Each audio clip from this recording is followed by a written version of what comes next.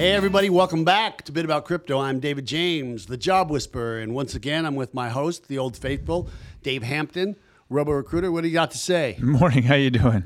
I'm just trying to wake up. So, yeah, back in Vegas again. back in Vegas, Hot, but not as hot. No, it's only 102. It's a dry heat. Yeah, dry It's heat. a dry heat. Dry Yeah, heat. finally it's dry. It hasn't been dry in a while. A lot's been happening, man. Yeah.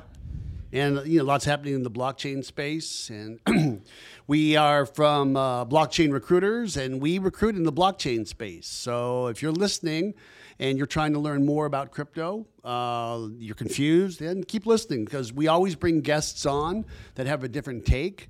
And, it's a gravitational pull. Right, and the great thing about everybody who's in crypto is there's usually a very strong willingness to share with others. Like that T-shirt that I have, right? Warning: may randomly start talking about Bitcoin. Mm-hmm.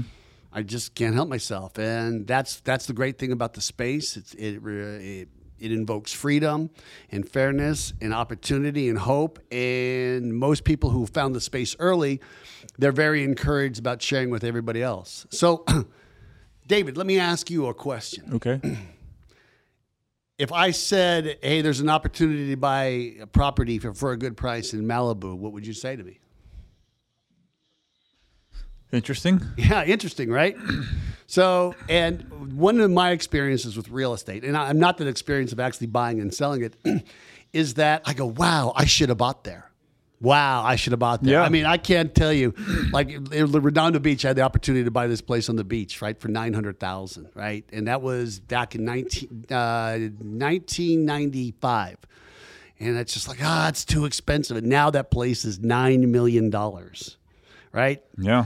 And so, and we've had different kind of guests on the show. And the guy who's going to come and educate us and share his knowledge with us today, guy by the name of Rish Lotlikar, and I hope I said it right. He's going to be here in a second. But he and his company have mapped the entire world. And I'm talking about including parts of the Red Sea, where people can actually buy virtual property. And they can actually develop it, and they can host events and monetize it. And it's fascinating. Oh, wow. And when I first heard about the idea of Farmville, right, back 10 years ago, I said, wait a second. You want me to go to your house and log onto your computer and water your plants in a virtual world so they don't die? Are you really asking me to do that for you? Right? I thought it was kind of ridiculous. However, there were a lot of people who played Farmville and then grew this out, and it became its commodity. Well, this is really happening, and there is kind of like the space race. There is a real race for who is going to be the premier entity that virtually sells the entire world. Digital real estate. Digital real estate of the world, Wow. right? Okay. So, and I told them, I said, look, I'll let you be on my show if I can have the entire island of Manhattan. And he saw that as such a bargain that he actually, he gave it to me. No. Said no sensible person ever. He didn't give me anything. So anyhow, without any further ado, Rish, welcome to Bit About Crypto, and thank you. Hey, thanks so much for having me on. I thought we agreed for some beads or something to sell in Manhattan. Right? Yeah, wasn't that the original deal? Yeah, beads in the drum, and that's the funny thing about it, right? And I don't know if it was the Mohawk Indians. Someone's gonna. First off, it's the Native Americans, right? Whatever Native American tribe possessed that area, I think it was the Mohawk tribe, and I could be wrong, but they literally said, you're going to give us beads and a drum for land? You can't own land. Nobody owns land. This literally, if you go back to the story, the Native Americans who made the trade, they thought they were like swindling the ones that actually gave the beads and the drum. Yeah, that's interesting, right? It's interesting historical perspective on a new paradigm, I guess, at that time for them owning land.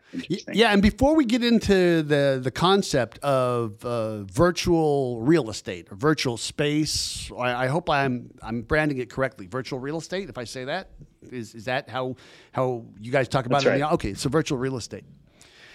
I know that I'm going to talk about.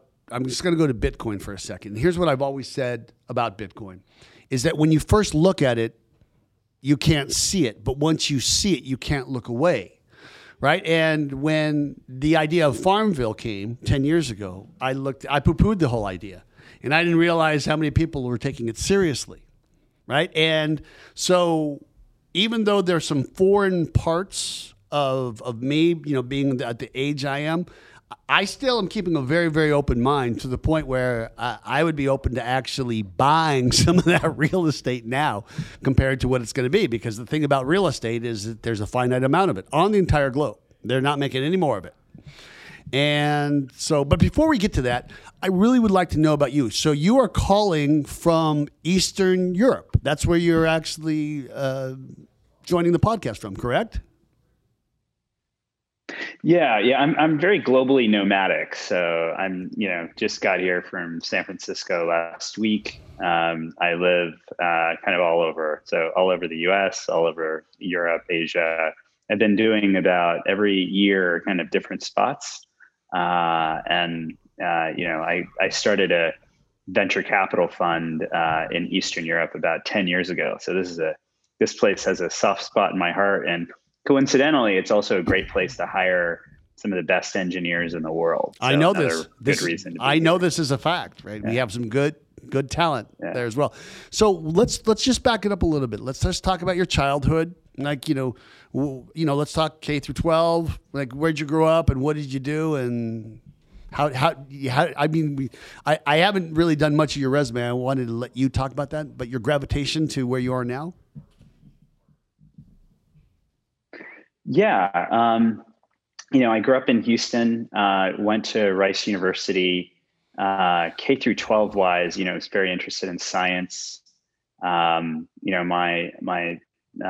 brother's a doctor. A lot of my family is in medicine. So kind of grew up around, kind of going that direction, but was super interested in science in general, physics, chemistry, biology.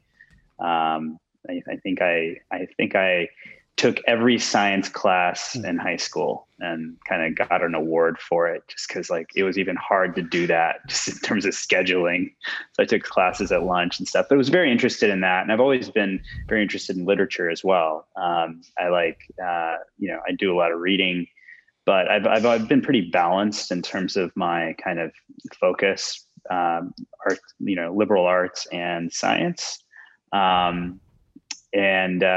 I think that when you're creating a world like we are, it's really important to have a balance and really be open to a lot of different key viewpoints and key stakeholders and stuff like that. So it's been useful. I'm very excited to talk about this world. However, I would be remiss not to talk about some of the things that you actually did. So when you got done with Rice as a pre-med political sci major, right? You went to the University of Chicago in public health, right? So that tells me that your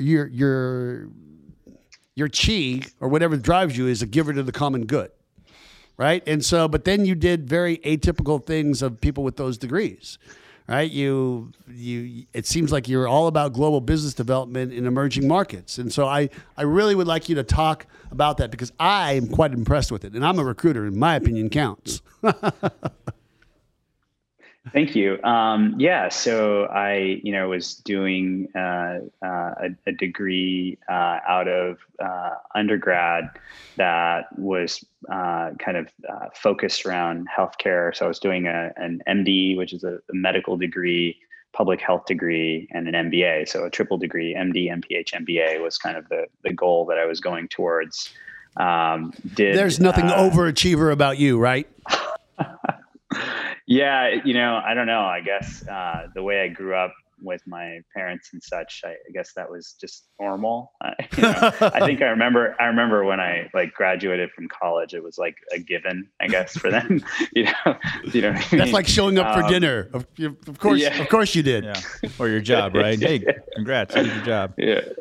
Yeah, exactly. So, but again, I'm pretty driven by learning, and I am still very much driven by that. I love learning stuff. And so for me being, all of those things were my decisions. I kind of gotten a grant that gave me the opportunity to do an MBA along with the MPH. And it was a grant from the National Institutes of Health because they want to encourage, doctors to to learn public health. And now it's obviously very important. Back, 12 years ago when I was doing an MPH, I was just learning about epidemiology and, public pandemics, and now it's become a reality. Public health is probably one of the most in-demand professions right now with all the things that's happened in the last couple of years. So absolutely. Yeah. And it's funny when we talk about infrastructure, whether it's a bridge or whether it's a hospital system or whatever it is, we never give it the attention it needs until it's broken and there's damage. Kind of like what we're seeing that happen with COVID, just like the building in Florida. It's like, oh, now we really need to look at structures. But I digress. So let me ask you this question. So how did crypto find you?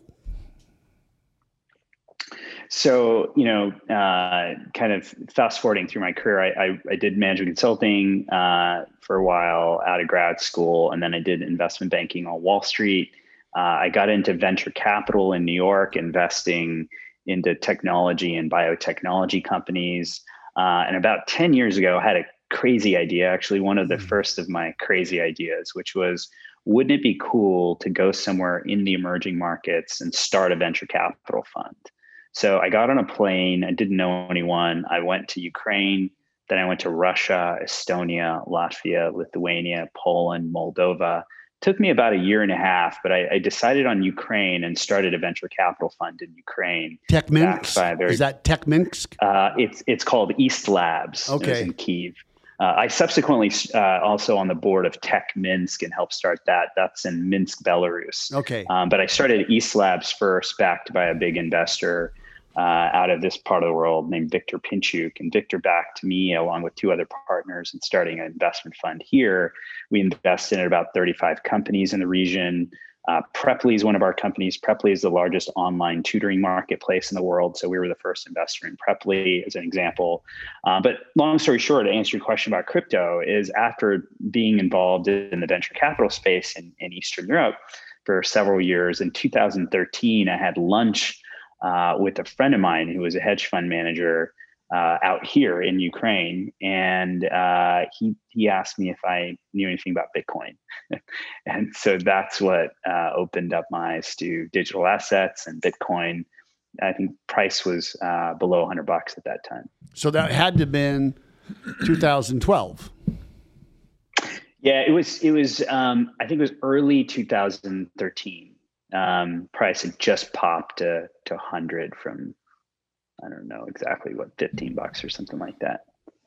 If my memory serves me correctly, that was exactly the time it was. Yeah, when I first saw Bitcoin, or when Bitcoin first found me, it was May of 2013, and it was $210. Yeah. Okay. So I just yeah, I don't want to dwell on me. So anyhow, okay. So you got this fund, and so 2013. So did you go face first into Bitcoin? Did you say watch it? And tell me about when did you say, yeah, Bitcoin's a real thing, and you guys just watched and became a true believer? Because not everybody becomes a true believer once they first see it. Mm-hmm. Yeah, I in the early stage technology business, and one of the things that I was already seeing companies and business plans around were exchanges around crypto, and so I understood the potential of having a digital currency. I think the risk of, hey, is this the one or is there another one was a top of mind. But I definitely was not against buying some. I should have bought more. But who doesn't say they shouldn't buy more, right? I mean, it's the lack of temperance in all Bitcoin holders. It's like, oh, if I could have just gone all, you start counting and how life would be different, right? But then you're getting out of divine order, right? Because everything happens in the natural way they're supposed to happen. And so, anyhow, okay. So how do we get to the part of the show in your life where all of a sudden you just wake up one day, or you're like laying in the park, looking up at the clouds and saying, if I could actually just copy the entire world digitally. I could be the Keller Williams of the world. I mean, or the Berkshire Hathaway or the Century 21 or Caldwell Bank or whatever it is. I really am interested on the genesis on how this happened, because this really takes not only some foresight, but some will, because you know that most of the people you're bringing along are going, wait, what? I know this is true. And that's why I find, you being a guest today and the advocacy of that so fascinating. Oh, thank you. What happened next in my story was after doing these venture capital funds, I was an early team member. I was the first biz dev early employee at a company called TopTal, which is a talent marketplace backed by Andreessen Horowitz. So in a business development role there, helped grow and scale TopTal. Learned a lot about building companies, being experimental, being scrappy. Was a startup founder, or not a startup early team member, I should say. And then after that, about 5 years ago, I started Rogue Initiative Studios, which is a film, television, gaming, and virtual reality studio in Hollywood. My co-founder, who I worked with as well on the YouTube platform, he produced Call of Duty, Modern Warfare series, and Ghosts, as you guys know, which is a very big game franchise. And then my production partner is Michael Bay, the action director. Wow. And so... Yeah. That's very impressive. Wait, does he have any crypto? Because if he has crypto, I want him on the show. No. Yeah, I don't know how much crypto he has. I'm sure he does. Everybody's got crypto. There's two kinds of people, those that have it and those that will. But anyhow, okay. So Michael Bay, continue. Yeah. And so, I think that experience, first of all, gave me a lot of insights in content production, entertainment production, as well as augmented reality and virtual reality content. So Rogue Initiative is backed by all the top AR, VR venture capital funds in Silicon Valley and globally. And, Rogue Initiative is a content creator. And so as I was thinking about content creation and immersive content creation, that idea of building a platform for that type of content became very interesting. And what happened was Pokemon Go came out about almost 5 years ago. And huge.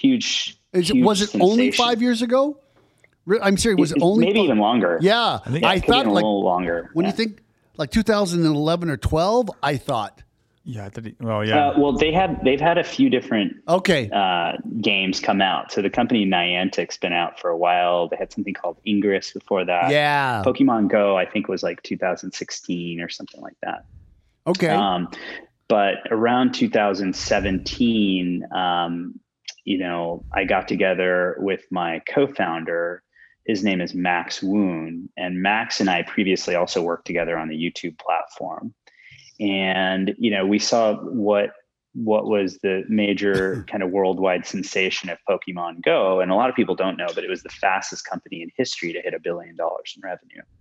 And a lot of other people don't know that this was their best year ever. So Pokemon Go is doing extremely well. And, Niantic as a company is doing well. Wait, let me just clarify. Let me clarify. So you're saying Pokemon Go was the fastest unicorn company ever? At that time, yeah, that's right. It went to $1 billion in 7 months or something like that. Amazing. Yeah, that's incredible. Yeah. Do your kids? Yeah, and so what we thought. I'm sorry. Do your kids? I'm asking both of you, because you both Dave, my cohort, and you both have kids under the age of 10. Do your kids do the Pokemon Go, Rish? My kids are a little bit too young. They're 5 and 2, so they didn't really get into that yet. And they're just starting and looking at mobile stuff. But skip that. Mine haven't. Yeah. Interesting. So, okay. So I'm sorry. My enthusiasm is getting the best of me. I keep cutting you off. So it's a liability. No, it's great. I love it. And so what we thought was, if we can't build the next Pokemon Go, what if we could build a world? what if we could build a place where the next 1,000 Pokemon Go's gets built on top of it? And that was kind of the high level vision of Superworld, was let's build a virtual world. And that was kind of the way that started and that idea came about.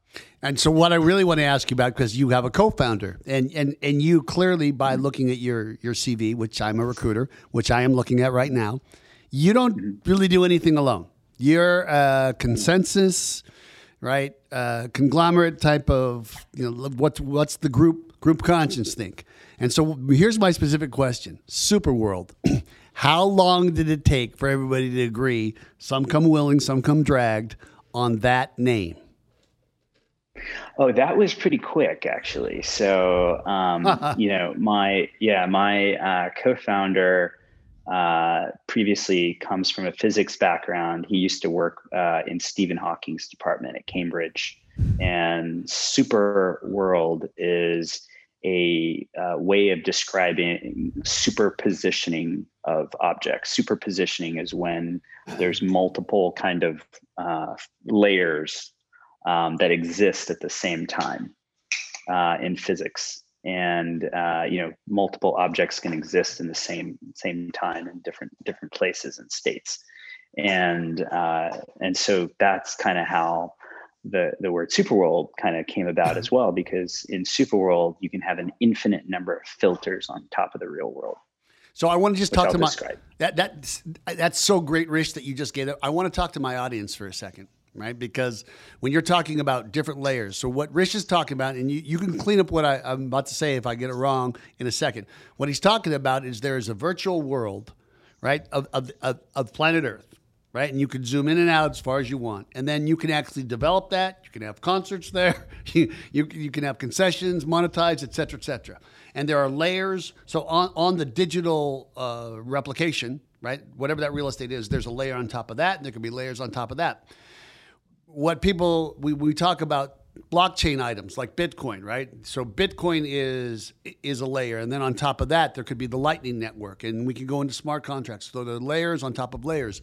And that's how it is with our money system, right? Because we have different layers with our money system, right? I've got cash. I have a credit card. I have a Venmo. I have a line of credit. These are all different layers of the money system. So I want this. The show is called A Bit About Crypto, and it's for our audiences who don't know. And I want to see. I want to come back to what Rich is talking about, physics, on how all these things actually relate. And I just was remiss not to say something about that. So go on, please. Yeah. So again, as a high level in terms of Superworld, the thing is we're utilizing technologies like augmented reality and virtual reality.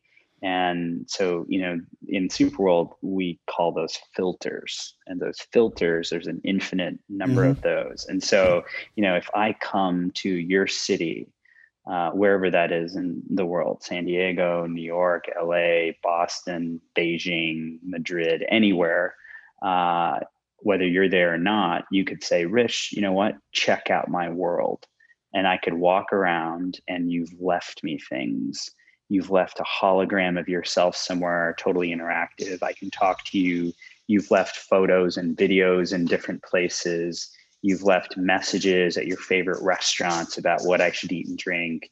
You've personalized the real world in augmented reality. And all of these worlds, whether it's my world, your world, Nike's world, Coca-Cola's world, like Nike could put a shoe at the park next to your house, but Coca-Cola in the same place could put a spinning Coca-Cola bottle, right? Any of these worlds are just filters on top of the real world. And so the first part of the Superworld analogy is Pokemon Go, which is an analogy for adding digital information to the real world anywhere. The second part of the analogy is Foursquare. And that's a data analogy. On the data side, what we believe in is permissioned use of data. We believe in data integrity. We believe in data sovereignty. Now, why that's important is because, have you guys seen that movie Social Dilemma? Yeah, on Netflix. Yeah. Yes. It really got me bothered.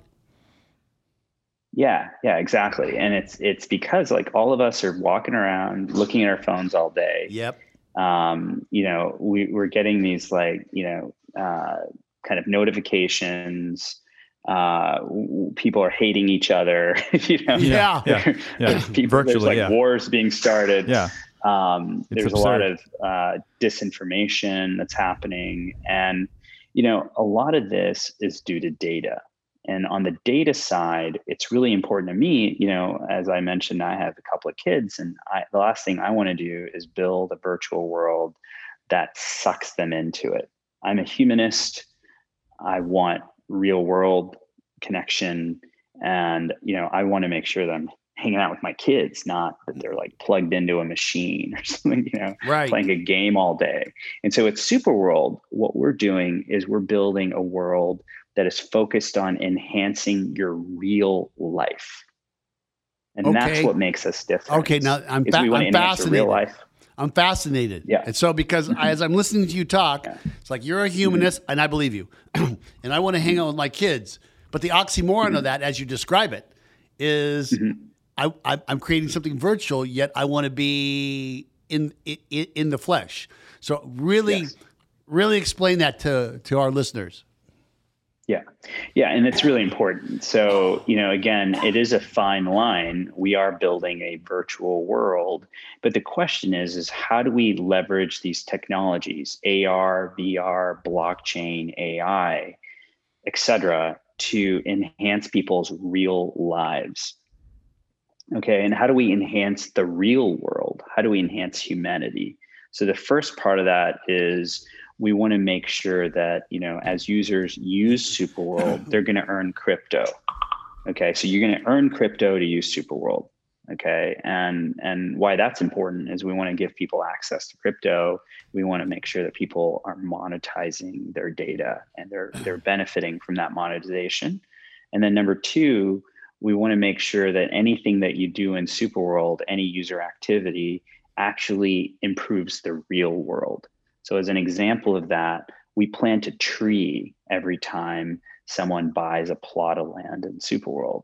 Additionally, last week, we were working on a project to help clean up the Flint water situation. Just for clarification, I buy a parcel of land in Superworld, and Superworld bequeaths revenue or means to plant an actual tree on the actual planet Earth somewhere. I just want to make sure I'm understanding that correctly. Okay. Thank you. Correct. Sorry, Brett. Yeah. Okay. Go on. Yeah. And that's just the beginning. So the Flint water crisis project that we worked on last week is a way of like, hey, do things in Superworld and we're going to help clean up the water in Flint, Michigan. We're working with COP26 for climate change. We're working on things in the Amazon with reforestation. There's a lot of things that we're doing in Superworld. Again, things in the virtual world that help build a better world, which is what our mission is. Superworld's all about building a better world. And then the third part of the Superworld analogy is monopoly. And what does that mean? It means that we've divided the surface of the Earth into 64 billion virtual blocks. Each block is a digital asset. It's structured as a non-fungible token, an NFT on Ethereum. We're blockchain agnostic, so we'll be on other blockchains and we'll be interoperable. But basically, if you buy one of these blocks of land that cover the surface of the Earth, you're getting a share of any of the economics that happen on that block: advertising, e-commerce, digital commerce, data, analytics, gaming, anything that we can attribute to revenue, you'll get a share of that. And that's part of the NFT. That's kind of how that works. And you can reprice that land to whatever you want to price it at. And again, it's a whole marketplace for real estate. So let me ask this question, like trying to think in the ethereal.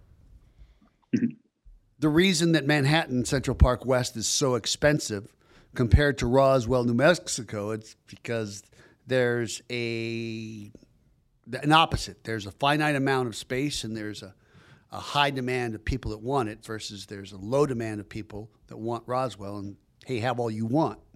So pricing is different in the actual world. how does one find price discovery in Superworld? And to continue further, I could literally buy something in the middle of the Atlantic Ocean, right, where one can't physically build or congregate in the physical without difficulty, unless on a boat or some flotation device. But in Superworld, I could just, hey, just show up. This is where the Titanic sank, and we're having a concert here. I could do that if I'm correct. I don't want to go too far off the reservation, which of course I'm gifted at doing, but I want to make sure that, because it's crazy, man. School me. No, you're exactly right. So first of all, once you get into this, it gets really deep. So first of all, most people, think that places like Times Square or, downtowns of cities, are probably the best places to buy. And it's true. I mean, there's a lot of users there, a lot of user activity. However, other people value historical places, right, in the world, the pyramids, places that like everyone in the world knows that are historical in nature, maybe tourist kind of sites. Those are also pretty popular. The other thing that a lot of people buy is like sports stadiums, because they like a team, or they don't like a team, they buy the stadium too, right? Again, the caveat to be mindful of is that if you own a plot of land in Superworld, you're getting a share of all of the economics, not only things you do, but anything that anyone does on that plot of land, right? In the infinite number of filters that exist there. Now, the other thing that's really interesting is that a lot of this content will probably be explored from people's homes. So, if you find a residential building anywhere in the world, or an apartment complex or a neighborhood, there's a lot of activity that's going to be happening there all the time, because those users are at home, they're relaxing, they have time, they're going to be checking things out, they're probably going to be making shopping decisions. And a lot of that's going to happen while they're seated on their couch, right? And not necessarily walking through Times Square. And so the beauty of that is that there's really opportunities for monetization almost anywhere where people live, work, play, travel, etc. So it's not just Times Square or places that people think of as like the major kind of places in the world people get together. And the other thing is that there's ways to accrue value to places in the world. So, you gave a great example of that. So, somewhere in the middle of the ocean, now the place where the Titanic sank, wherever that is, in the Atlantic, is definitely kind of an interesting spot. And you could probably, if you were in that industry in some way or shape or form, some tourist, company that does stuff related to the Titanic, or some, historical research company that does stuff related to the Titanic. So you're saying you're going to buy it before me. You're saying that you're going to go buy that before me and then sell to me at triple the price. No, anyhow, go on. Yeah, I don't know if I will, but probably someone will. And maybe it's already been bought. I haven't looked into that exact spot, but I know like the Bermuda Triangle has been bought. I know that, and there are people that buy ocean. But the interesting thing is that if you're interested in a subject matter, as an example, let's say the Titanic in this case, you could create and motivate and incentivize lots of people to start creating content there. In the case of the Titanic, it's already a place that if you have an interest, you probably would create content there, Titanic type related content, right? But the other really interesting thing is that you could do the same in a totally new area, like a desert. If you think of like Burning Man, right, which takes place in Nevada, where you guys are close by, that land, physical land and virtual land, has value because, people do a festival there every year. And what's cool about this is you could find your own land anywhere, buy virtual land there. You could create virtual content there And you could make that land become more valuable because you started creating virtual content. And then you could start doing physical things there too. Because the big part of Superworld that's very interesting is there's a big O to O opportunity, online to offline, offline to online, right? So anything that you're doing virtually can have significance to the physical world. Back to the tree example, right? Buy that land, plant a tree. Same thing about what if you could buy a virtual object and that will give you special access at a concert in the real world, right? Or allow you to buy something in the real world, or vice versa. You buy a coffee and you get some kind of, metal or some kind of accessory that you can display in the virtual world, right? And so you have brands being able to leverage that. So you're, I don't know if this is oversimplifying. You're transcending like a traditional bartering system. Like that's what it reminds me of, like a bartering. Like you can barter for this, for that, but it's going from virtual to real to virtual. Like that's what that's what comes to my mind. Is that accurate, or is that even relevant? Yeah, I think what we're doing is we're creating linkages between virtual content and physical real world transactions, content, etc. So, experiences, goods, again, we cover the whole surface of the earth. And there's a lot of ways that we can be involved in commerce, whether that's virtual commerce or real world physical commerce. So I have two items that I swear to God, I can't let you go until you talk about. So number one, the things about investing, right? Crypto, real estate, stock, two emotions and two emotions only: fear and greed. Right. And of course, the greed part of me is going, it's like, yeah, I got to get in on this. I got to get in on this. Right. But then I got to go, yeah, well, what about the philanthropy part? And by the way, my daughter, Tara, would absolutely love you because she's a world citizen out there to make the world a better place. And I hope she will listen to at least this podcast. But she's going to be so down with this idea. But how does one go to your site and actually look at the listings? Like what did you say? 64 billion blocks, or how many million? 64 right? Million blocks, right? Rish? 64 billion. Okay. With a B? Yeah, okay. 64. You got to start thinking bigger, David. Anyhow, yeah. So clearly they're not all sold yet, right? Right. So the Sahara Desert, right, costs a lot less than the Thames, right? For obvious reasons, or the Kremlin. So how does one find out what's listed and purchase and stake their claim with your virtual title company, if I may? Yeah, so you just go to our website, superworldapp.com. You can press enter Superworld. If you're already into crypto, you might already have a crypto wallet like MetaMask or Portis or Fortmatic or Coinbase wallet.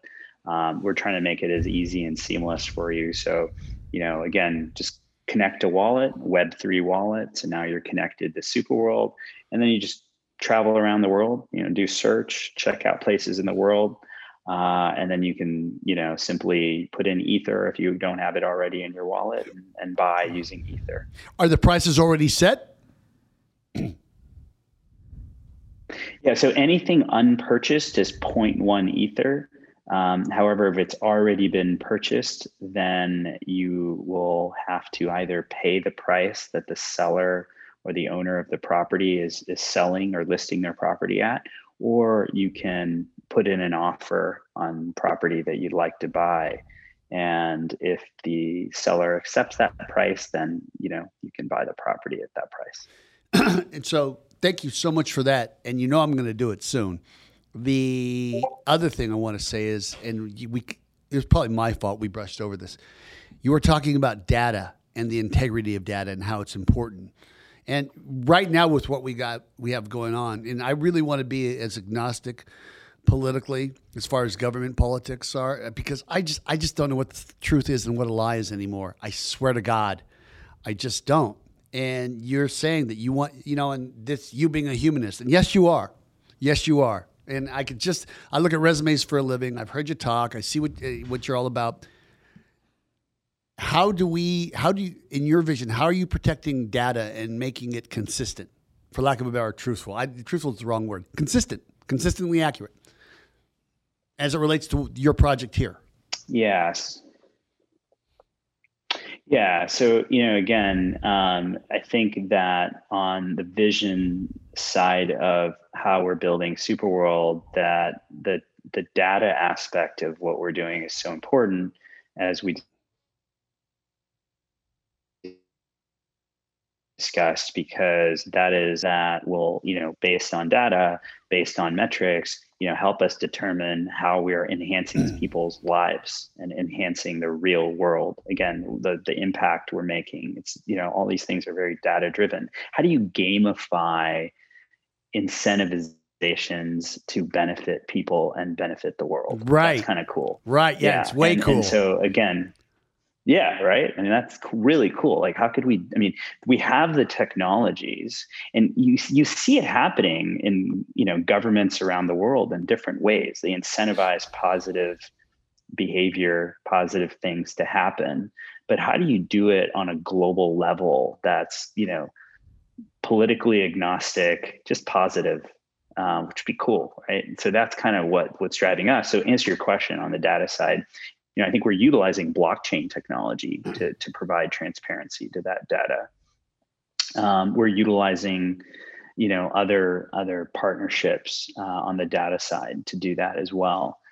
Some of those, that we'll announce. But we're trying to be very smart about it, just because it's very important. And again, the reason that movie Social Dilemma is interesting is because it just demonstrates the fact that there is this dilemma that people are having right now about social media and all of these things that are happening where our data is being exposed. And we want to make sure that we're kind of building this the right way. These are very powerful technologies, and it's very important to make sure that because we have an opportunity to do this the right way, let's do that. And so, again, love your help, love the community's help in making those right decisions. Yeah, I want to help. Dave, you want to help? Always. And speaking of helping, all right, we're going to just talk to a word from our sponsors. That's us, Blockchain Recruiters. We're just going to talk about a couple of jobs and candidates we have. So okay. I'm still looking, I'm looking for a head of blockchain. All right. And that's, you got to work in the Bay Area. So they have to pay a lot because they can't live there virtually. Okay. And I've got a DeFi crypto portfolio manager. And this is really, really a cool job.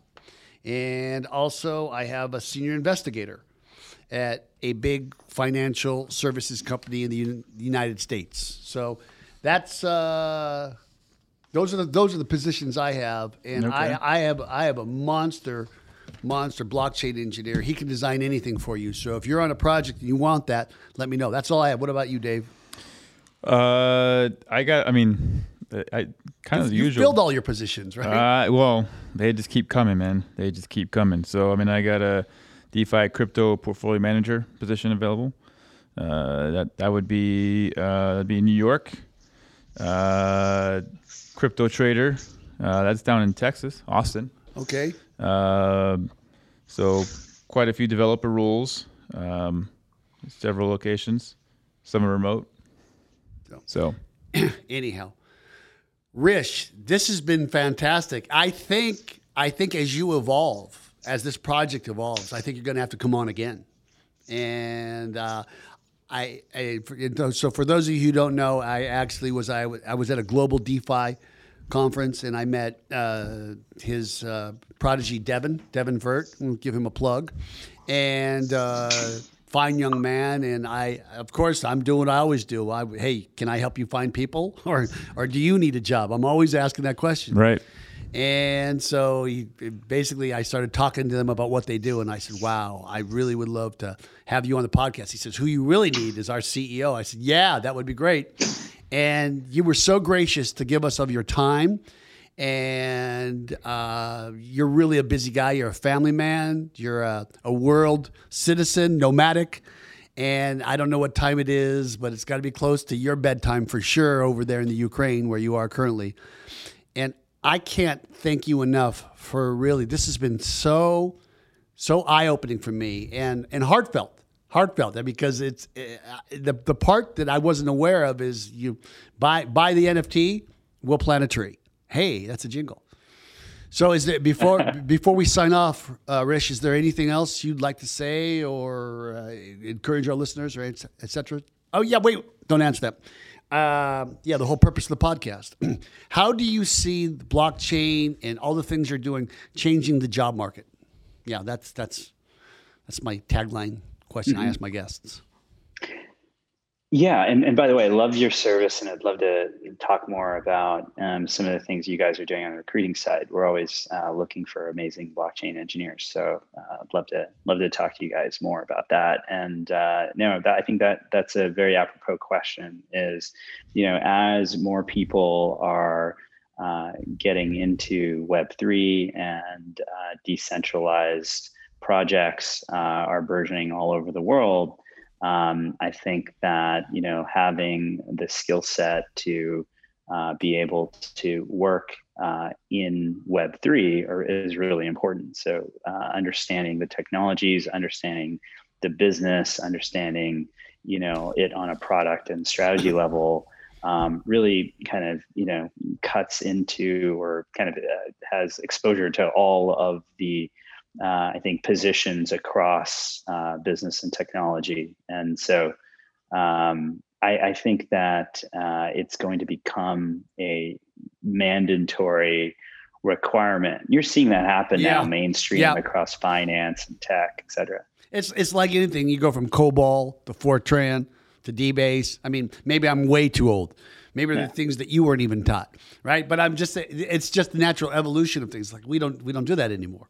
So, yeah, that's great. Is there anything else you want to say to the world about project, how to reach you, anything at all?